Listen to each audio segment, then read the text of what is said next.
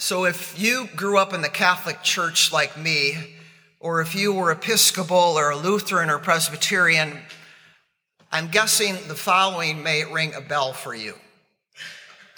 I believe in God the Father Almighty, maker of heaven and earth, and in Jesus Christ, his only begotten Son, our Lord, who was conceived by the Holy Ghost, born of the Virgin Mary, suffered under Pontius Pilate, was crucified, died, and buried.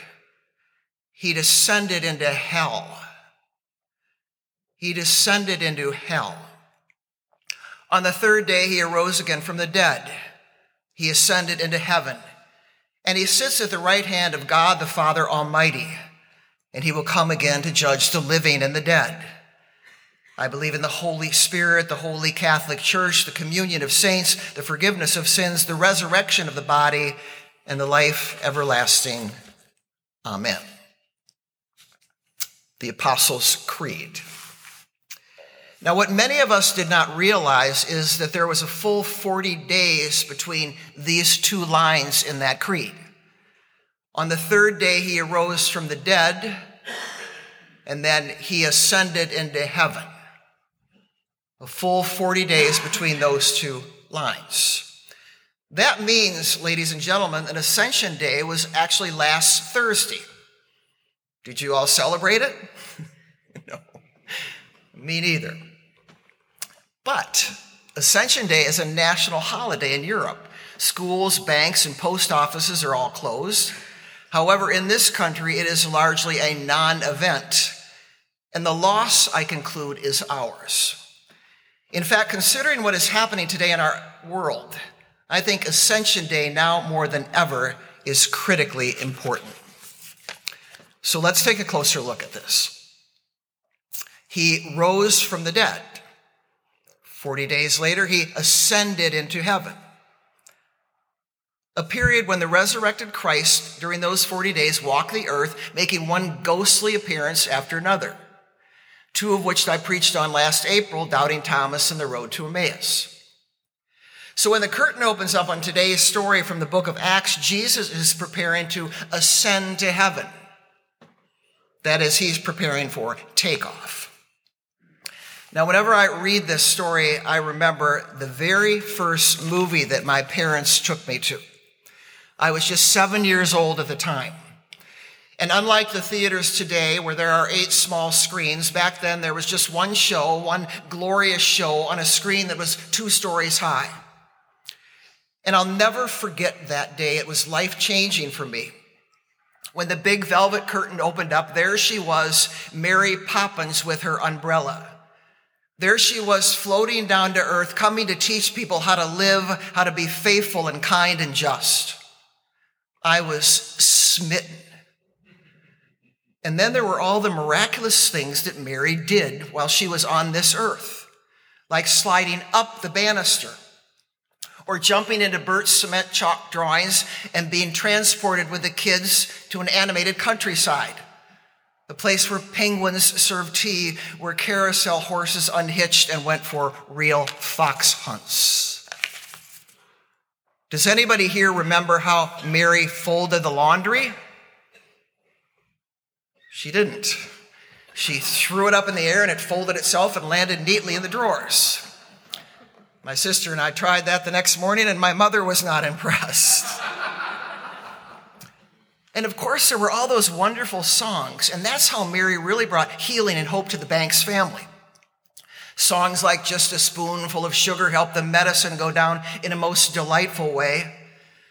Or my all-time favorite, Supercalifragilisticexpialidocious. Mary Poppins said that word is something we say when the cat has our tongue. Something we say when we have an experience that is nonsensical. A graceful experience that transcends words. Like at the end of the movie when she gathered the Banks family together and said her final goodbye. And then opening up her trusty umbrella one last time, she floated up into the sky, never to be seen again. Well, something very similar like that happened in today's reading from the book of Acts. When the big velvet curtain opens up, the risen Jesus has gathered his disciples together for the last time. For the past 40 days, he had been with them, teaching them how to live, how to be faithful and kind and just. A full 40 days where he floated in and out of people's lives doing miraculous things, but now it was time to say goodbye. And just like the Banks family, his disciples were having a very hard time accepting it.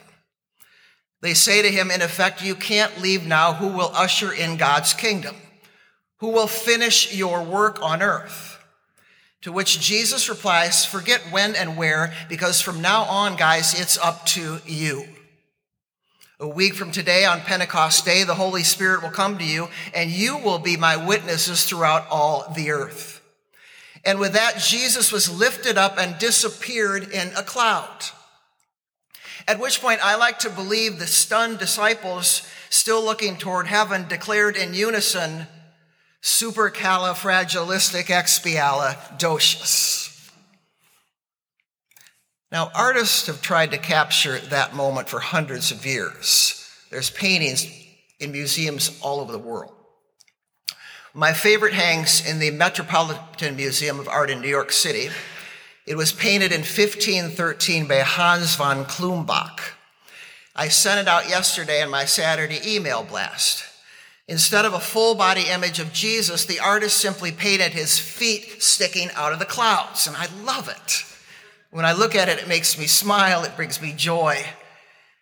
But you know what? It also brings me profound hope, because it contains a double meaning that is ever so helpful, especially today. And the first is about blessing. A blessing to all of us from on high. It's the comforting news that wherever we are and whatever is happening in our lives, he is up there watching over us. It's the comforting news that when life falls apart, when the test comes back positive, Jesus, our brother and our Lord, is up there watching over us. That one who lived our life, who experienced our humanness, who hoped and dreamed and died and rose, who, as the old creed puts it, went to hell and back. He's up there watching us. But it doesn't end there. The second message of the ascension is the commission. And that's super important. It's a reminder that Ascension Day is not simply a bon voyage to Jesus. It's not simply upward in focus. Unfortunately, we get so caught up in the drama of this passage, we miss that. So I want to read the key verse of this story to you, which I think is the most important verse in the whole passage. After Jesus had ascended, two angels appear, and when they see the disciples, they say, men and women of Galilee, why are you standing there still looking up? They're asking us that question too. Men and women of Center Church, why do you stand there still looking up? Men and women listening to the Center Church podcasts from all over the country and other countries like Germany and the UK, why do you stand there looking up? Go out into the world and restore his kingdom. Speak out against politics and religion that is selfish and science denying. Go out into the world and be his body. Bring healing and hope, justice and mercy to others in his name. Stop looking up. One of my favorite theologians, the late, great Karl Barth, wrote that he rediscovered the doctrine of the ascension when Nazism was spreading all over the face of Europe. How it comforted him, but it also empowered him to organize what was called the Confessing Church. A group of ministers and lay people got together and they said, to hell with Hitler. We're going to change this. And they did it. It was a church committed to restoring God's kingdom on earth, where God, not Hitler, is the higher power. Where God alone has the power and the glory forever and ever. And that's because Barth rediscovered the doctrine of the ascension. So we have blessing on one hand and we have commissioning on the other. That's the integrated beauty of this rising. So let's all remember to have faith in it going forward. Let's all do our best to accept the commission, to embody the courage and compassion of the Christ as we heal the divisions of our country and our world together.